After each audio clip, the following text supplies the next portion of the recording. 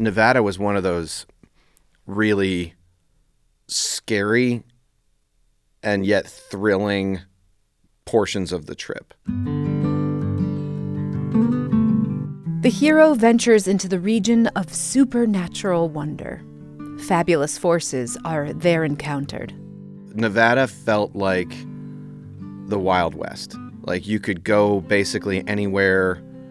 You could get lost and die just about anywhere.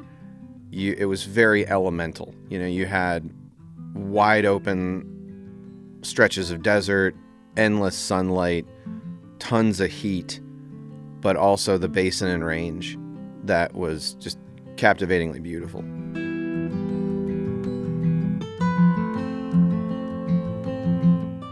The exposure of sunlight and solitude would begin to peel away at Matt. He and Smokey were headed into some of the most punishing conditions they would face across the country. It would reveal to them the need for two basic elements to sustain life and a journey of this magnitude: human connection and water. This is Rite of Passage. I'm Laura Weber Davis.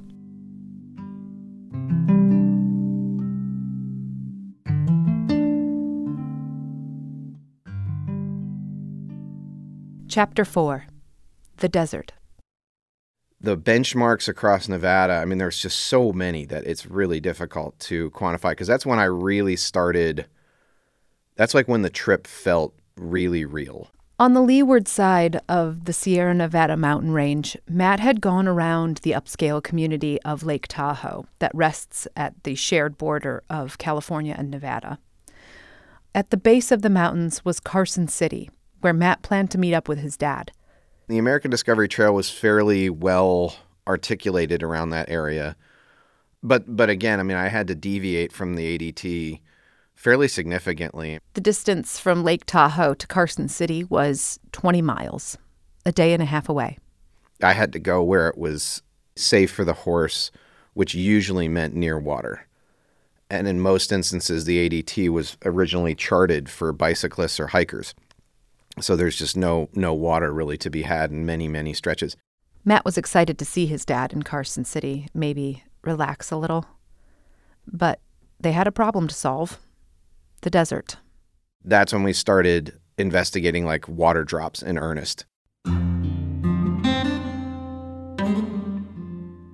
I am Bill Parker and Matt Parker's father. We had taken a little preliminary ride without the horse or anything out and just to check out the landscape, and we realized there's no water out here. There's no forage for a horse. There's nothing to eat or drink.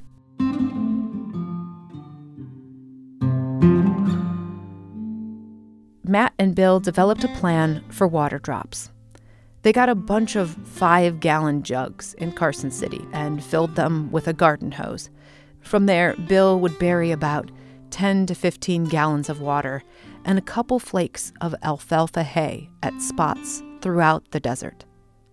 I didn't know how far we'd have to go, but I thought, well, okay, I can do this until Matt gets to some area closer to civilization.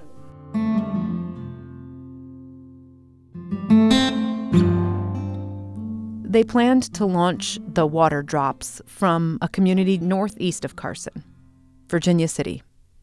And that would be the last time they'd see each other for months.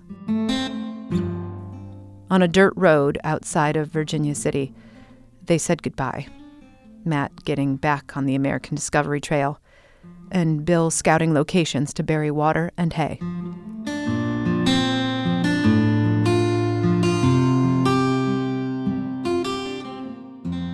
He was on the road for, a couple weeks. About every 20 to 25 miles, I would dig a hole, put it in the water, and big flakes of hay. And you had to cover it up because otherwise, in some areas, wild horses would come along and eat the hay if you just had left it sitting out there. And so I would send the GPS coordinates to Matt, those GPS coordinates would put you within about a 10, 15-foot radius of the exact spot where I had dug the hole. So the first water drop that my dad had made was at a campsite. It was one of those really sweet, poignant moments because my dad had found he had found the latest Harry Potter book at that time. At the time, you know, that book coming out was like the biggest thing that year. Order of the Phoenix had come out that week, and Bill left Matt a copy at the water drop, along with a fresh banana for a snack. Those two things, their own tiny oasis in the middle of the desert. It could be emotional, I guess, you know, to know that you could be out in the middle of nowhere and you look around and you're like, geez, there's nothing alive out here. You know, you're in the middle of absolute nowhere, but you know you have coordinates that you're looking for, like out in the sagebrush, and you go there and you like, you know, dig up, you know, a water drop, and you realize that your dad was out there in the middle of nowhere too, you know, doing the same exact thing. So that was really very cool, and sort of a, you know, a complex series of emotions.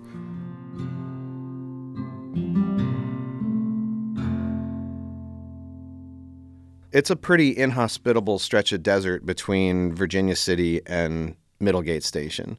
Distance to Middlegate, 108 miles, about a week's ride. The vast expanse of land lay before them. The lushness of pinyon pines and quaking aspen remained in the mountain range behind them. They could see out for many miles, maybe even more than they could ride in a single day. They paralleled Route 50, otherwise known as the loneliest road in America. They passed through the small city of Fallon. They passed by a lone brothel, white with lime green trim, in the flats of Salt Wells. They passed small Mustang herds grazing in the distance.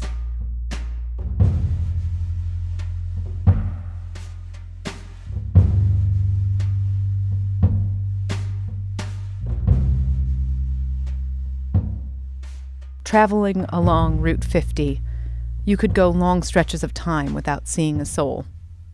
And so it was notable when a truck hauling a trailer slowed ever so slightly as it passed by. He had a dually pickup truck with a gooseneck trailer, with a red gooseneck trailer on it, and he was hauling I-beams.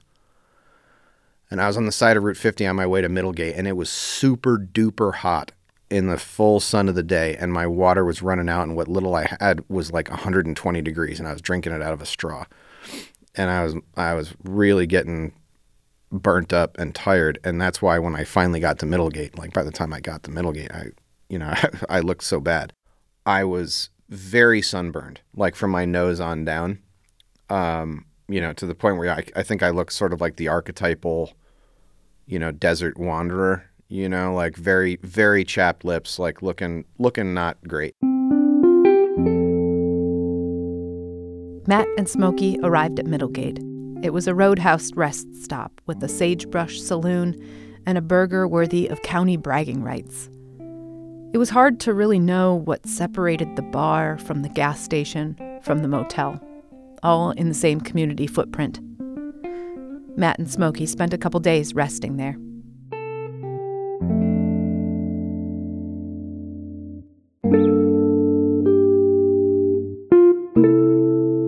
The road ahead led them to a living ghost town of Ione. The distance from Middlegate to Ione, 39 miles, a 2 to 3 day ride. Ione rendered the Middlegate station a veritable metropolis. The one saloon was owned by a nice couple with a few head of buffalo out back. The buffalo and the owners of the buffalo were the only ones living in Ione as far as Matt could tell. Matt felt increasingly disconnected from any semblance of home.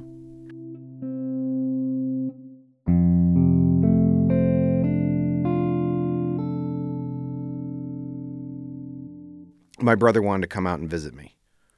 He wanted to try and get to Carver's, Nevada. That looked like the closest place that was of any population that both of us could get to. And Carver's is a mining town, but it's a modern mining town. The Round Mountain Gold Mine is in Carver's. And it's a giant open pit mine. And it has this sort of manufactured little city there. It was literally a man-made gold mining community. That's Matt's older brother, Chris. Right? They had built a town around this giant gold mine, complete with schools and a medical center and I think literally a community pool. So at any rate, I left Ione, and the distance from Ione to Carver's was and still is the longest distance I rode on the horse trip in one day. And it damn near killed me. It was 56 miles. I tried to average between 15 and 25 miles a day.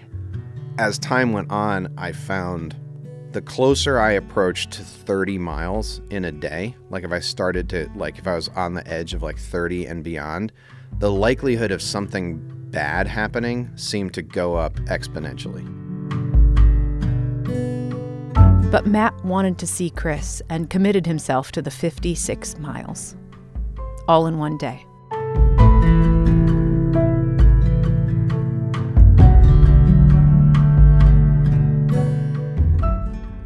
It's a rare thing, I think, for most people to get to the point where they know they have nothing left in the tank. And that was one of the things I actually wanted to find out about myself on this trip. I wanted to know like what a real limit was. And that was one of those days.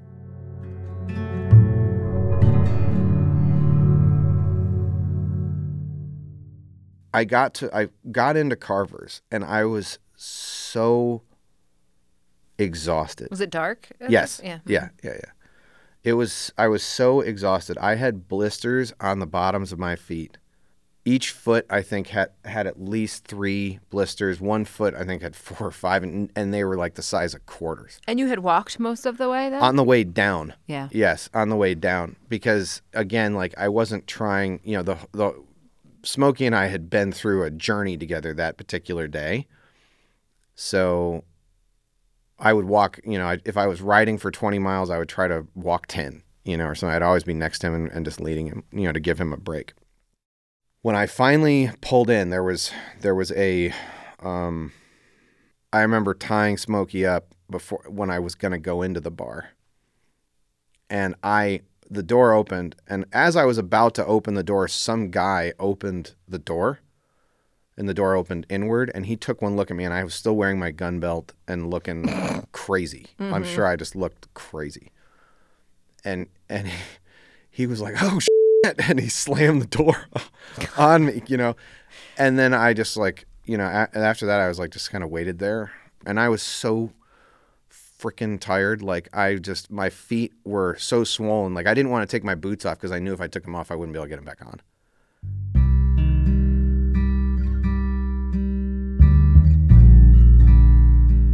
It was hot. It was dry. It was desolate. And I think that he was very, very, very tired.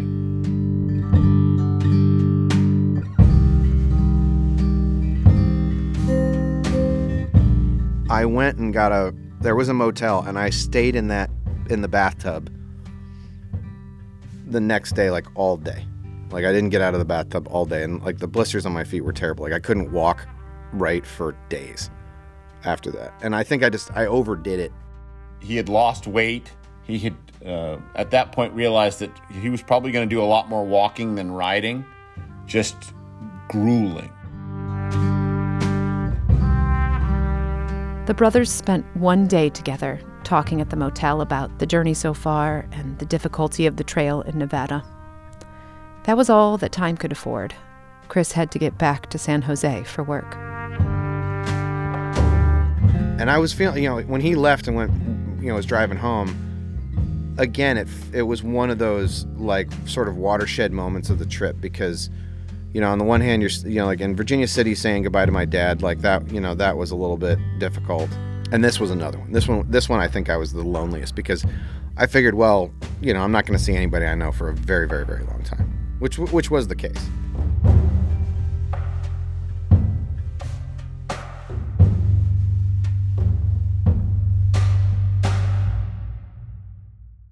The arid, rolling hills east of Carver's were covered in sagebrush. There were enough mice to keep the rattlesnakes fat and happy. Matt looked out over miles of uninhabited wilderness and began to pine for home. Maybe not his home, but a home. Over the scorching hours of midday, he built the home in his mind. A log cabin with a yard, a little mountain place. As he dreamed, he worked his way up into the Tokima mountain range. Quaking aspens and pinyon pines once again dappled the landscape with shade. And then, amid the daydream, another fantasy emerged. A truck. A real truck. In the distance. This red Dodge Dakota pickup truck. I can see it kind of like it'll go over a rise and then disappear under the horizon, then go over a rise. And I could see it like slowly getting closer to me. And then they pulled over next to me. They said, "What are you doing out here?" Kind of a thing. And I said, "My name's Matt Parker. I'm riding my horse across the United States." Like that's what I always said to new people I would meet. And I said, is there like a homestead or anything near here? Like I'm trying to navigate which way to go on the fork of this road. And they said, "We're not from here, but we just got done at a party. And if you go up this road, you'll see a house, and you can't mistake it. There's a house up there." And I said, "Okay." I was like, "Great." So I go up there, and sure enough, hour or so later, as I make my way up this sort of winding dirt road, there is this like pretty as a picture cabin up there. And it's got grass in the front yard. And it had like an old picket fence with boots upside down on it. And like, rattlesnakes stuck to it. And I hear all this commotion, it's like carrying on, people hanging out and stuff. There's cars all over the place.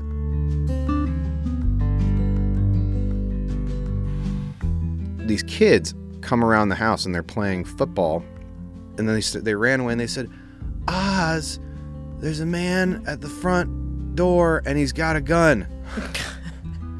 And this guy, Oz, came around the corner and he looked at me and he said, "I know you."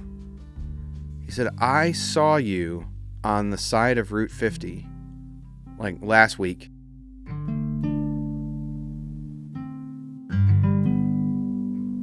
The truck near Middlegate hauling I-beams on a gooseneck trailer, the one that had slowed just a bit.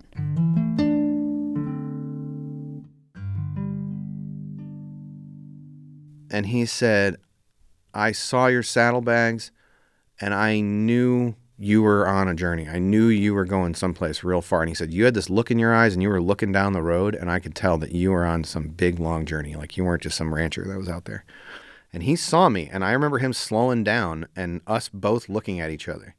So here comes this young man up the driveway, and he's riding this black saddle horse. And this is a tired young man. This is Oz Wickman. He was beat. He was tired. But his saddle horse looked like it had been on a walk in the park. You have to put miles and days on a saddle horse to understand how fast that they lose weight when you really put them to work. And his saddle horse was well cared for. Its feet were good. And that young man, I've run the numbers over the last few days. He was probably in the order 400 miles of trails in at that time. So that saddle horse to be in that good shape, in my mind, spoke volumes about his character. Oz and his wife welcomed Matt into their home, just like the one Matt had daydreamed of in the desert heat. It was a cabin, but he said he built it out of the Nevada state tree, which was telephone poles. And his house was like this perfect, tongue and groove, gorgeous cabin. have built everything here from scratch. My father and I, and my wife and kids, we stacked up the house and set the ridgepole in 18 days. And then the following year, I completed the structure and moved in. And it's just a nice, quiet place to live. They had all the comforts of home, completely off-grid. No power went there, no water went there. And they ran everything off of solar. And they had a little generator for what they needed. And he had everything he wanted. And they were two of the nicest people I ever met. And I asked him, I said, I hate to ask. I said, do you know of any place I can camp around here? And he said, hell yeah, I know where you can camp. He was like, there's a paddock around the corner. Get your horse, get that saddle off your horse. Go put him in there. Go grab yourself a plate. We're having a 4th of July party. Well, I'm the youngest of 11 kids. And so I got this ginormous family. And when Matt rode in here, we were having a family function, probably a wedding. Who knows? I've lost track of how many people have been married at the spring in the yard.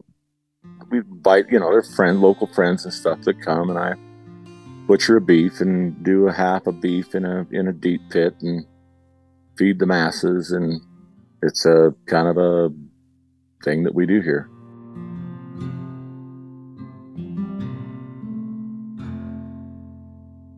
And so sure enough, I go around the corner and there's tables spread with food and it's potluck. And it's like I'd arrived on Mars. I was like, oh my God. And everybody just surrounds me and they're slapping your back. Hey, what's going on? It was the most fun ever. I went from the lowest point on the trip, or one of the lower points on the trip, to all of a sudden being welcomed by this family and all of their friends. And we stayed up playing music all night and singing songs and, carrying on all late. And I just had a wonderful, wonderful time.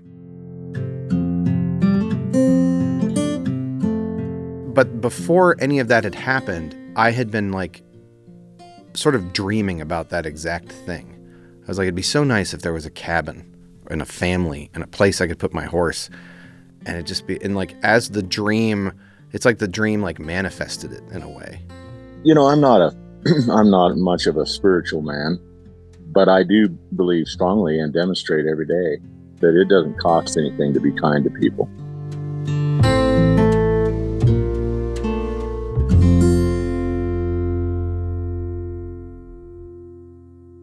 For Matt, the Wickman's grace and goodness on this merciless and punishing journey represented something more significant. I would say I don't have much proof for the existence of God in the wider world. And that does make me somewhat cynical.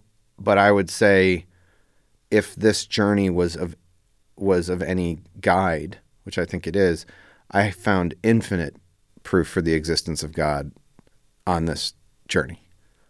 And this is one of those examples.